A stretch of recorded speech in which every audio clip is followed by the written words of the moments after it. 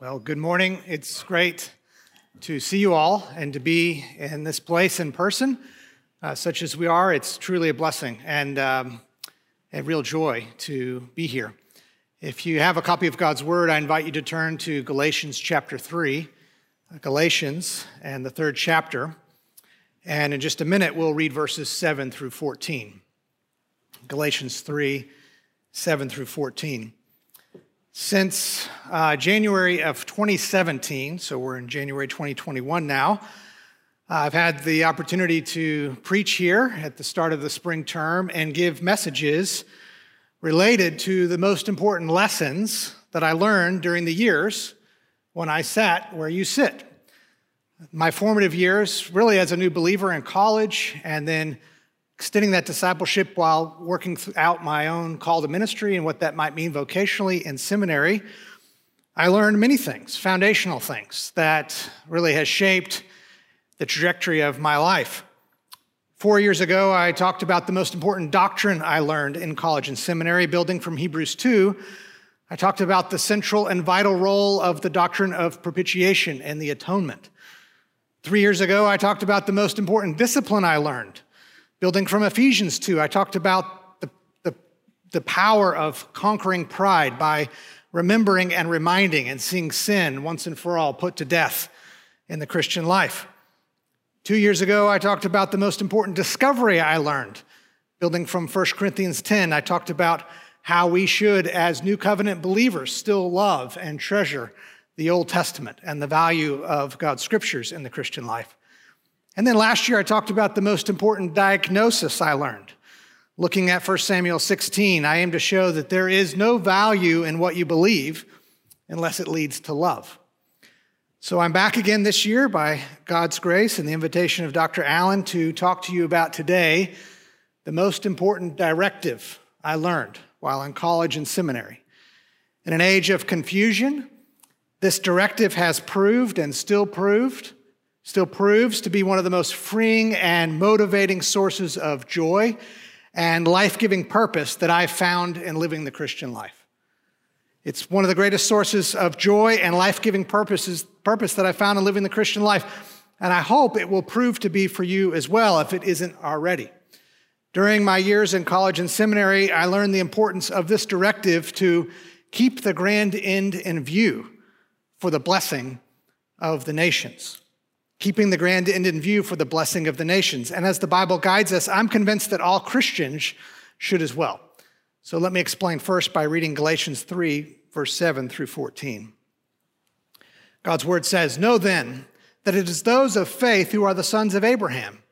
And the scripture, foreseeing that God would justify the Gentiles by faith, preached the gospel beforehand to Abraham, saying, 'In you shall all the nations be blessed.' So then those who are of faith are blessed along with Abraham, the man of faith. For all who rely upon the works of the law are under a curse, for it is written, 'Cursed be everyone who does not abide by all things written in the book of the law and do them.' Now it is evident that no one is justified before God by the law, for the righteous shall live by faith. But the law is not of faith, rather the one who does them shall live by them. Christ redeemed us from the curse of the law by becoming a curse for us, for it is written, 'Cursed is everyone who is hanged on a tree,' so that in Christ Jesus the blessing of Abraham might come to the Gentiles, so that we might receive the promised Spirit through faith." And specifically for our purposes this morning, let me draw your attention in this context back especially to verse 8. "And the scripture, foreseeing that God would justify the Gentiles by faith, preached the gospel beforehand to Abraham, saying, 'In you all the nations will be blessed.'" 4 years after having sent William Carey to India, the Baptist Missionary Society, this new organization that was created essentially among churches in England to send missionaries out to the ends of the earth for really the first time at the end of the 18th century on into the 19th century, sent a messenger to check on William Carey, a man by the name of John Fountain. He was sent to aid Carey, to provide supplies, and also to report back how Carey was doing, some 4 years after Carey departed. And here's part of his report in a letter dated November 1796. Fountain says to the Baptist Missionary Society, to Andrew Fuller and to others, Carey labors in the translation of the Scriptures and has nearly finished the New Testament, being somewhere around the middle of Revelation. He keeps the grand end in view, which first induced him to leave his country and those Christian friends that he dearly loves. He keeps the grand end in view.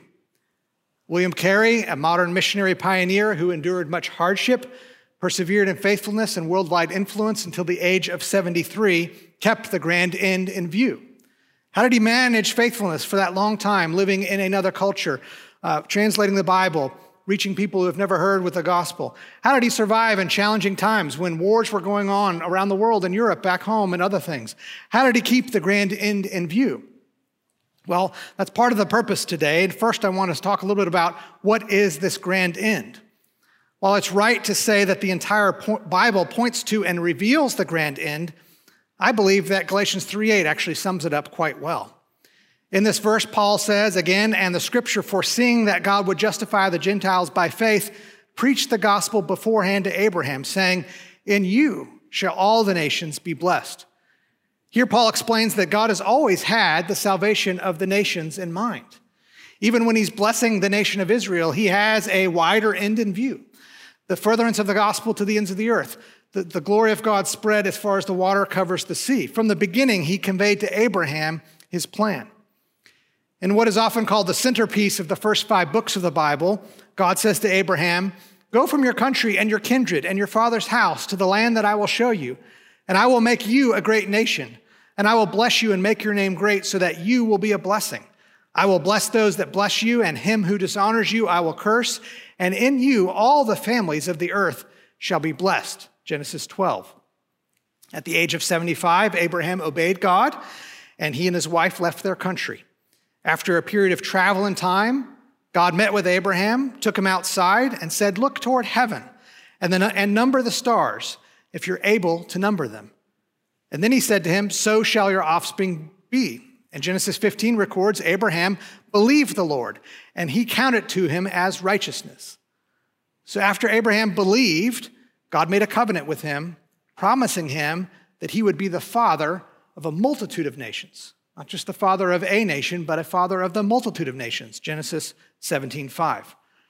So now, Paul, under the inspiration and authority of the Holy Spirit, tells us in Galatians 3:8 that this event, this covenant with Abraham, this taking Abraham outside and telling him to look up at the stars, Abraham believing and accounting him as righteousness, this event was when the gospel was preached to Abraham, Paul says in Galatians 3:8.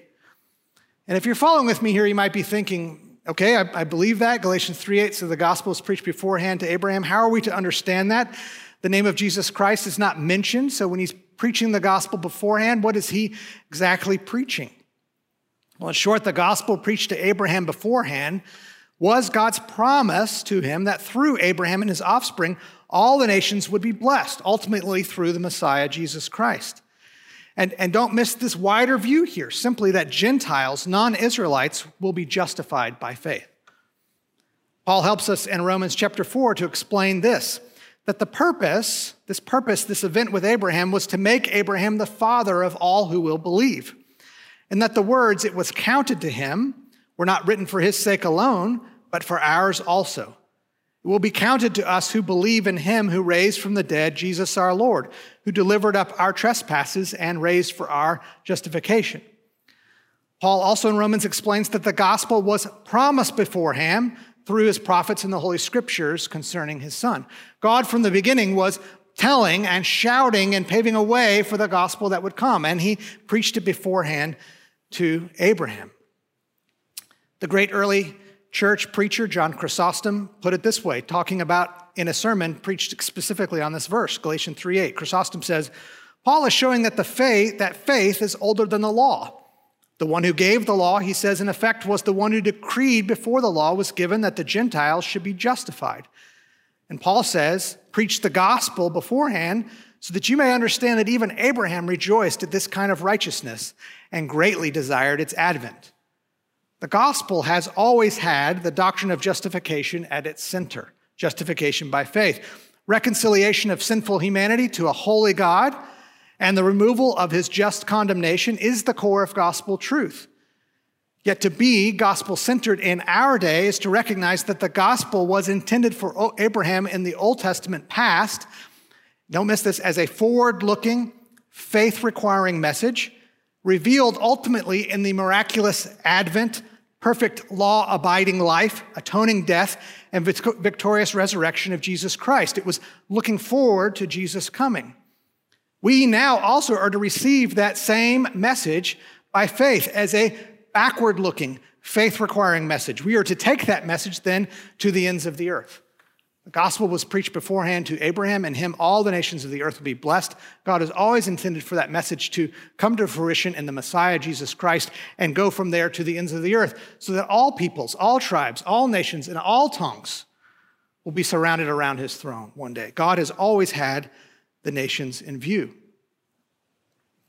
As one 20th century poet put it, sometimes I think of Abraham, how one star he saw had been lit for me.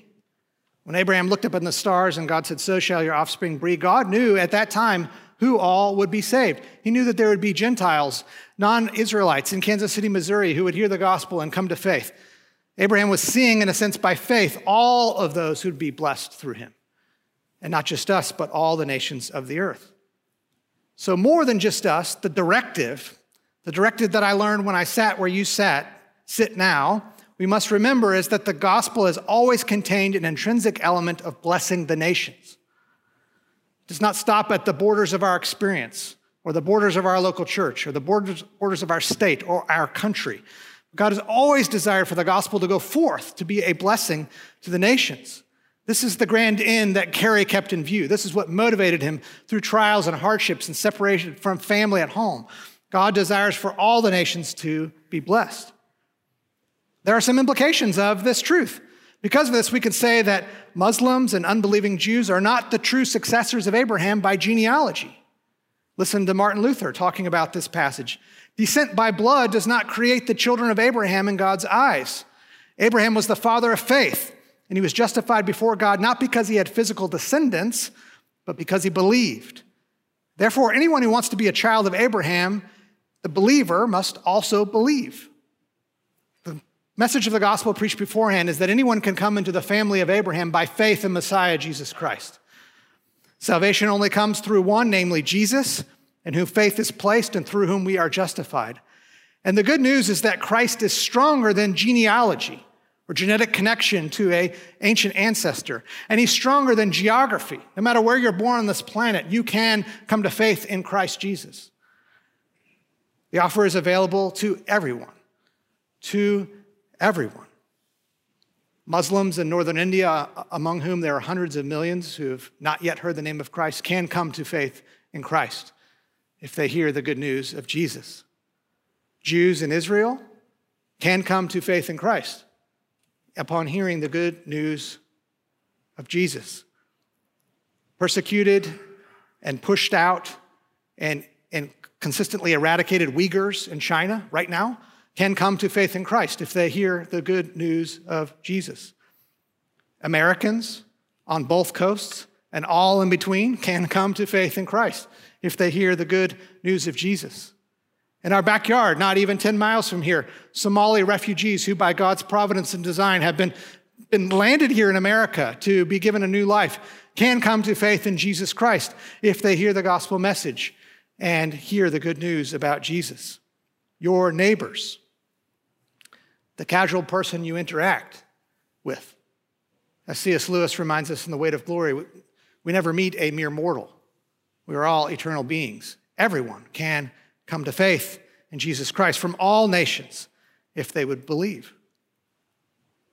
But the impetus, the pressure, the thing that Carey felt, the thing that we have to keep in mind is that this open invitation to accept the gospel does not last forever. People die, and Jesus will return. One day, Philippians tells us, every knee will bow before him and confess that he is Lord. And at that time, it is too late for people to repent and come to Jesus. So until that day, like Carey, we're to keep this directive, this grand end, the good news of the gospel for the blessing of all nations in view, and not get distracted or displaced by temporary, serious perhaps, but temporary troubles. We're to keep the grand end in view. When I was in college and seminary, in my undergraduate studies, I took a college-level class that you could get credit for. I didn't need it as an elective, but you could. That was offered by a local church. It was a class sponsored at that time by the U.S. Center for World Missions called Perspectives on the World Christian Movement. Class still offered today. It's essentially the equivalent of one of our Intro to Missiology classes. As a new Christian, I think I was a junior in college at the time, that class really for the first time helped me to understand the Bible and open my eyes to the heartbeat of God for the nations and the peoples of the earth, and this directive that the Bible gives for Christian to take the gospel to those who've never heard. I learned for the first time in my early discipleship what it meant to be a world Christian. And truly, there's not like world Christians and Great Commission Christians and sort of everyone else. It's actually the directive that's given to all of us to have a heartbeat for the world. Tom Steller explains, not every Christian is called to be a missionary, but every follower of Christ is called to be a world Christian.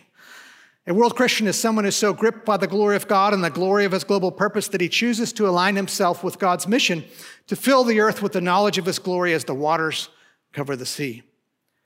So still a new believer at that time with much to learn, I started devouring missionary biographies and talking to friends with similar interests. The world seemed open-ended to me, and where God would take me and what he would do, I was willing to go and do whatever he thinks. And so I started reading these mission biographies and started simplifying my life to prepare for wherever God may take me to participate in this grand end. As a new believer with great zeal and not a lot of logic or rationale, I even went through a season after reading Hudson Taylor's autobiography to start preparing to live in China. Hudson Taylor started prepared to move to China, and while he was still, before he moved, by dressing like the Chinese and preparing to live as he would live there. So I began my logic. I was like, well, I'm going to get rid of my bed, and I'm just going to sleep on a plywood board for a period of time. Because if I go overseas, I never know, that may be how I have to sleep. And all my roommates thought I was crazy. And I even took it a step further. I actually got rid of my bed and created like a wood platform and used a camping Thermarest mattress for about 6 weeks. And then when the weather got nice, I moved outside onto our porch. And I thought, can I just live outside and like live off things and go through? And that lasted about another 6 weeks. And then I moved on from that. But the zeal and the mentality of living this way was how I was prepared my life. One of the things that triggered it was I was engaged to my wife and we're preparing to be married. And she made it clear that we would not be sleeping on plywood boards, which I was happy to give that up. But you can see my mentality as a young believer at that time. My wife and I went to seminary, and my love for the local church and missions only grew. I can remember driving through the parking lot and seeing a professor's car that had vanity plates, and his vanity plates said something I didn't understand what it meant. It said Ta Ethne, Taethne. And I had no idea what that meant, but I would soon find because I was enrolled in Introduction to Missiology with the missions professor, and it was his license plate. And Ta Ethne just simply means the nations, the nations. And my missions professor would often relay that our duty as Christians is always to be, all Christians is always to be making preparations to go overseas, but to be willing to stay, rather than preparing to stay, but be willing to go. And that helped flip everything up in my head as I was working through, where is God leading me? What is he doing? It just wanted to have that mentality of being willing to go, willing to stay and preparing to go. So in those years through my local church, I saw my calling refined and really directed toward short-term service and long-term support, supply and mobilization through what became an academic ministry. This is a short way of telling you a long story of God's gracious plan that led me even here. For the last 7 years at Midwestern Seminary. I feel like I am fulfilling my calling as a world Christian by doing all that I can do here to help mobilize, send, and support the work to the ends of the earth until God gives me another assignment. Why am I reviewing all this? My hope is to make one thing clear. The directive to keep the grand end of global evangelism in view is not another garment or tool or lens that the believer wears or uses, puts on for a short-term trip and then takes off. Puts on for a season and then becomes a pastor and never thinks about again. But rather, it is the natural, healthy outworking of what it means to love the gospel and to have a gospel-centered focus. We should have the grand end in view. It's the natural working out of everything we mean here by being for the church. So to use the remainder of my time here, I'd like to spend just a few minutes explaining what I mean by some of these terms I've been using to bring more into focus, more clearly, this directive that I think we all share. So I'll just have two questions. I'll ask first, what do we need to know when thinking about being a world Christian, understanding this Galatians 3:8 vision, and then what should we do? And then we'll be done. So it's often helpful to define terms. You must define terms. And let me give you an illustration to explain this. So Major League Baseball and the sport of baseball has always been my sport of choice and preference. In my school-age years, I played other sports with friends in their yards or driveways, but competitively, I only pursued baseball. It was a laser-like focus. So as a result, it wasn't until college that I actually learned the rules of how to play basketball. I didn't play competitively. I knew there were 5 players and you run up and down and shoot, but I didn't actually know the rules. And I can remember several weeks when my roommates and I were playing basketball. And aside from knowing that you need to run a lot and do something called get open, I had no clue what was happening, So my teammates would run up and down. They would run the court. They would tell me to set a pick. And I'm just trying to figure out what happens. And so I stumbled and faked my way along until I could learn how to play the game. I was eager to play hard. I wanted to help my team win. I don't like losing. I may appear to be soft-spoken, mild-mannered, and most, my pulse kind of runs about right here. But I don't like losing. That's one of my faults. And so I wanted to help them win, but I lacked an understanding of the terms for playing. And even to this day, I still have deficiencies when it comes to basketball. I'm Dr. Allen's tutor. I'm trying to learn different things. And over the winter break, my teenage son and I have been taken to watching the NBA. It's the only thing on a regular basis. It's a good thing to watch and discuss. And even the other night, we had to remind each other what exactly is a triple-double. Because in our baseball house, a triple and a double are 2 different types of extra base hits, not something that amasses some score. So when it comes to considering the work of missions, many of us would be helped to acknowledge that we need a greater understanding of the terms. We need to open up our view. We need to admit that we need to understand and think more differently about the implications of the gospel that exist beyond our small little circle. We know the Great Commission. We support and practice evangelism. We even advocate for the need for missionaries. But often the work of missions is like a game we enjoy. We're kind of faking and stumbling our way through, but we really don't know how to play.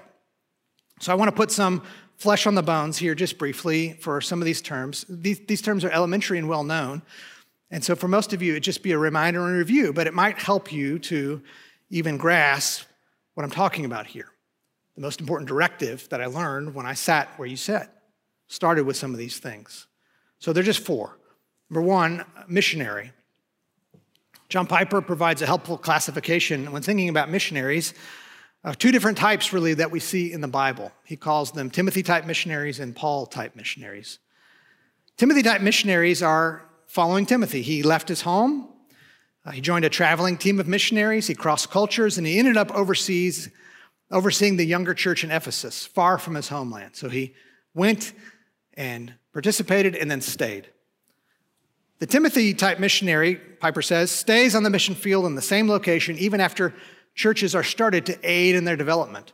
You might say this is after the reaching is done, this is a more teaching-type missionary.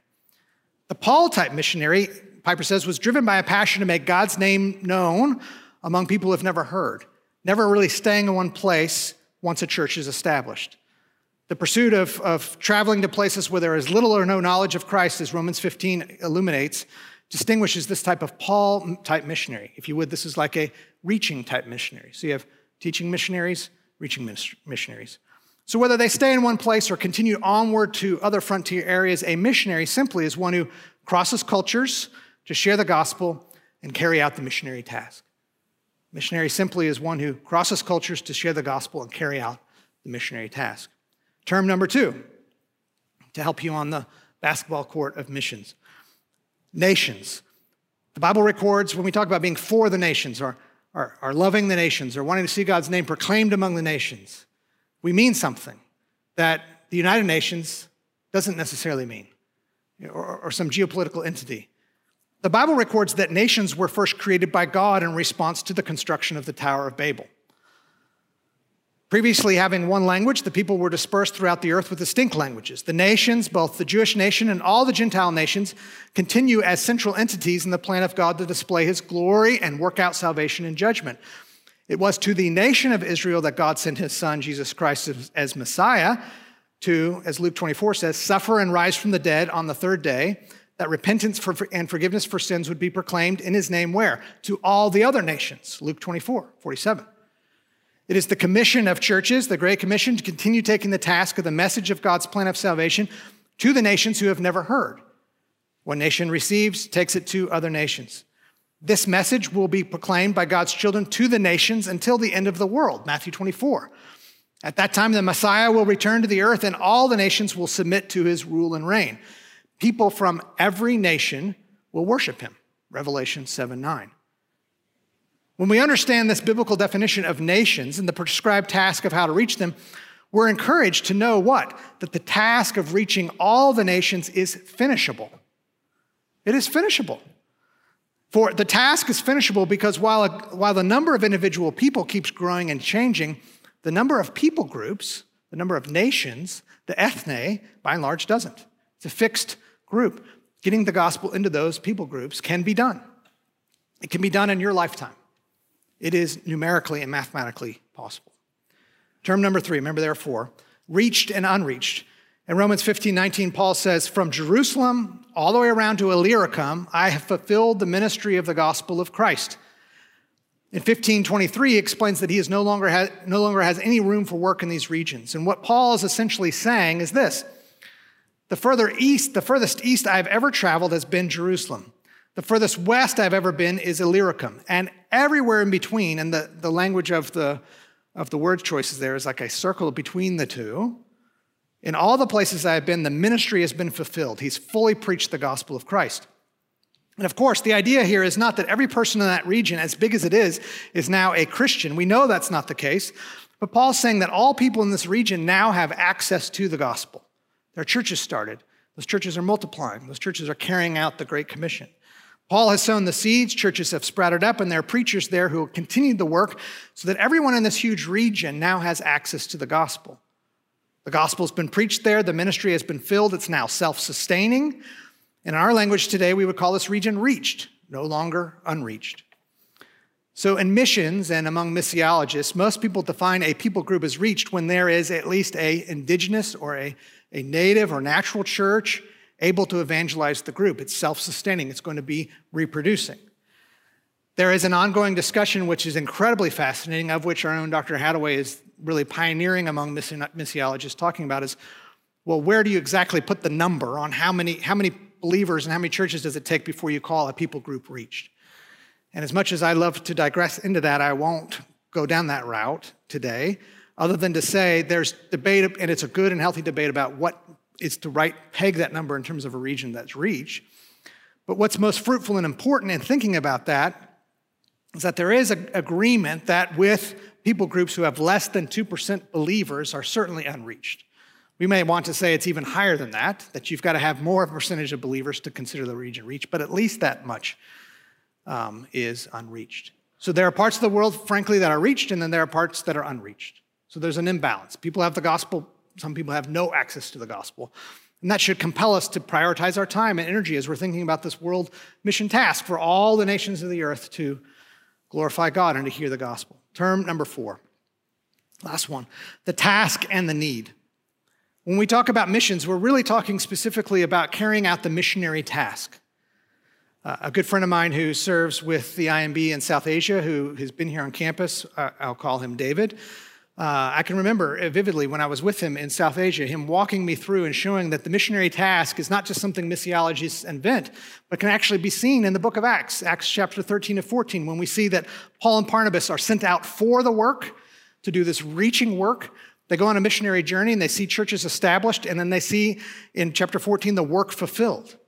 The missionary task is essentially this work of reaching and teaching. These two types of missionaries going, doing evangelism, making disciples for the first time among a people, and then others coming and ensuring that churches are healthily formed, that leaders are developed. And then eventually when that happens, handing the work back over and trusting it to these peoples to continue out the work and moving on and developing churches outward. That is the missionary task.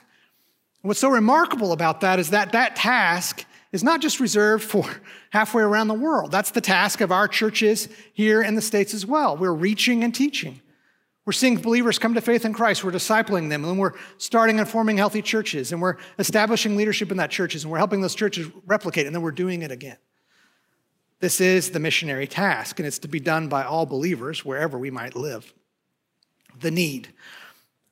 The IMB, the International Mission Board, divides the world into 9 cultural affinity groups and documents, by their calculations, roughly 7,000 unreached people groups, or 4.5 billion people.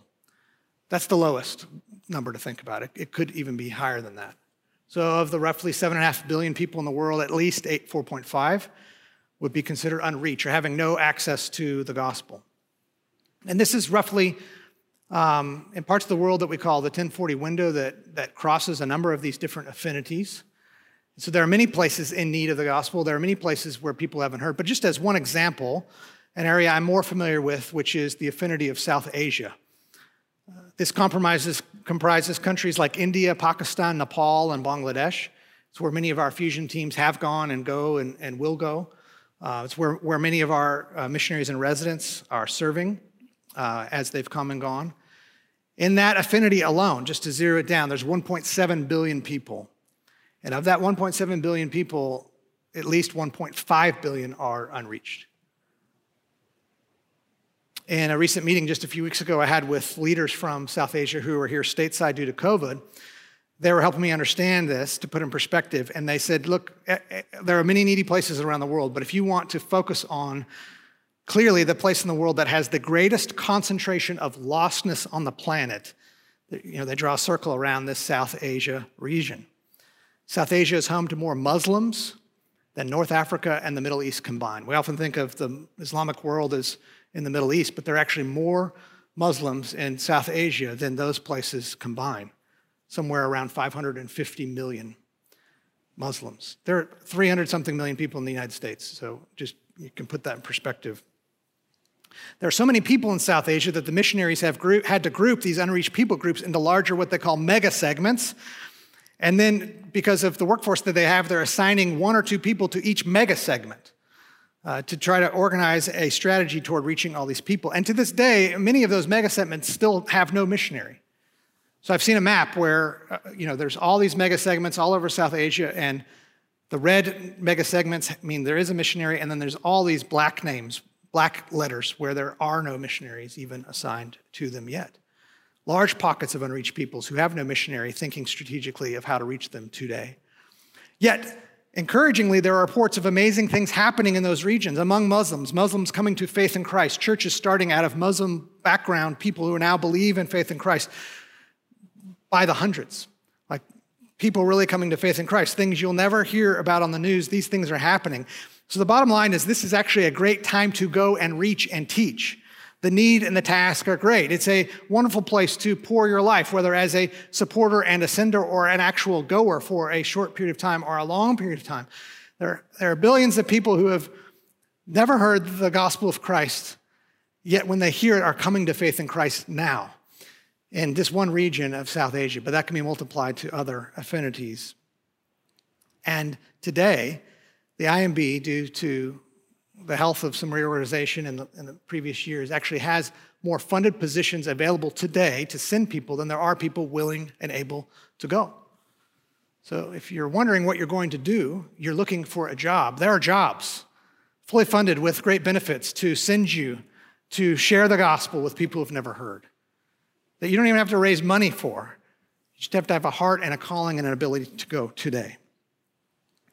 So those are the terms. Finally, what should we do? And then I will be done. What should we do? In recent weeks, in addition to watching NBA basketball, our family, surviving COVID and other things like everyone else, finally caught up on all the hype that is The Mandalorian. And if you've seen that show or any Star Wars movie, you know something about making the jump to hyperspace. To travel from solar system to solar system isn't like dusting crops, we're told.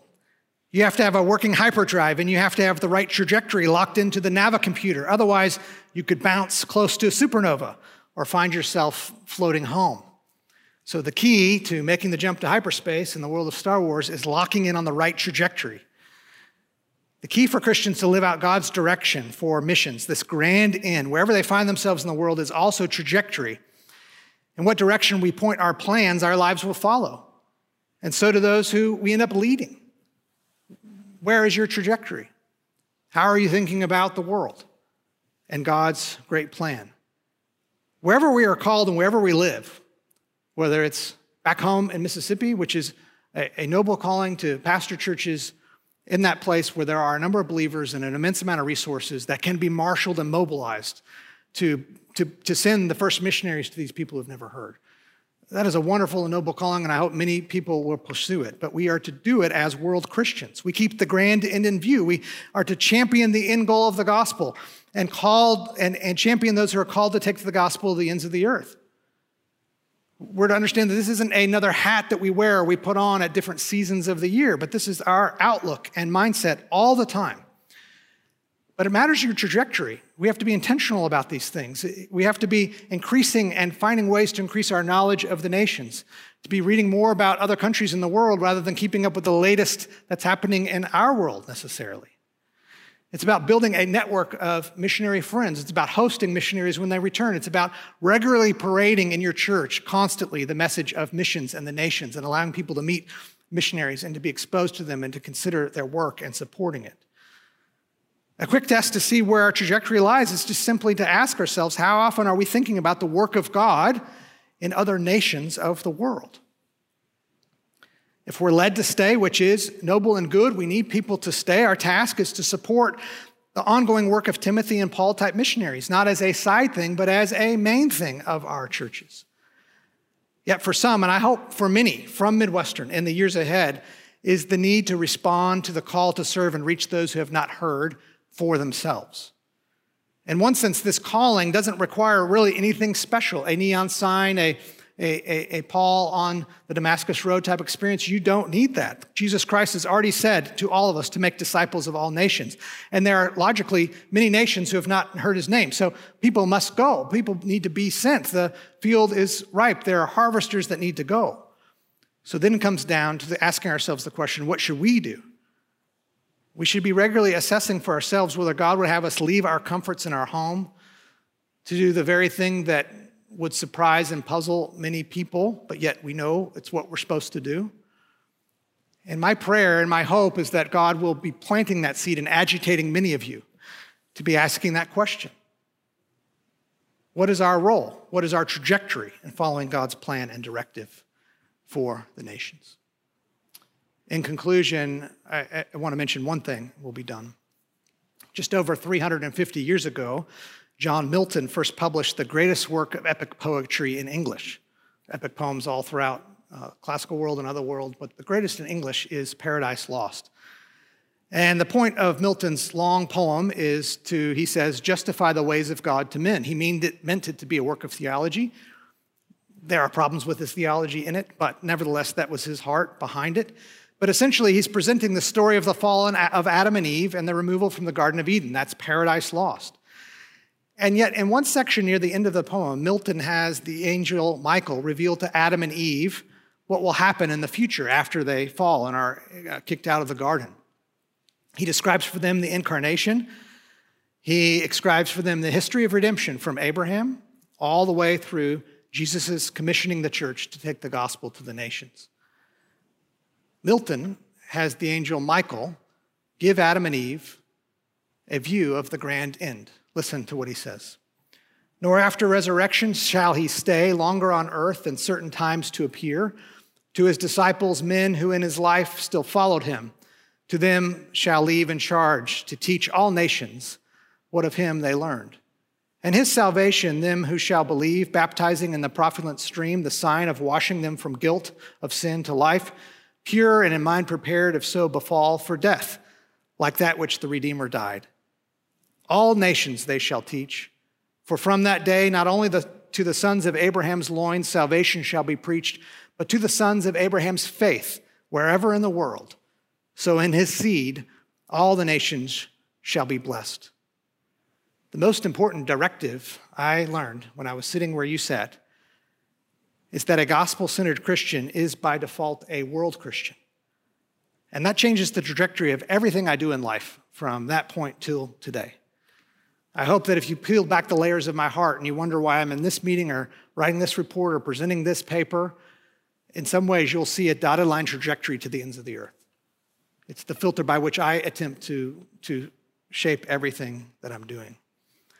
The glorious promise of hope and joy here is that the believer who, like William Carey, keeps the grand end in view will therefore, like Abraham, see one day all the nations and peoples blessed to the glory of God.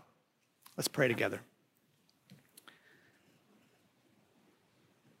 Dear God, just briefly as we conclude, my prayer is that you would take your word and reorient our lives and minds in the ways that you see fit. And I pray specifically for Midwestern, that is, we are working toward building a strong seminary for your glory, that the natural outworking of that will be healthy churches that are mobilizing peoples to go to the ends of the earth. And I pray that that movement that's already begun would continue and would multiply from here to the ends of the earth, that there are many seated here would be so bothered by the need, and you're pushing them, that you might redirect their life to take the gospel to the ends of the earth. And if you confirm that that's not for them, that you would shake in them that they'll never be able to not think of the world in the same way, that we would all be world Christians for your name's sake. In Jesus' name, amen.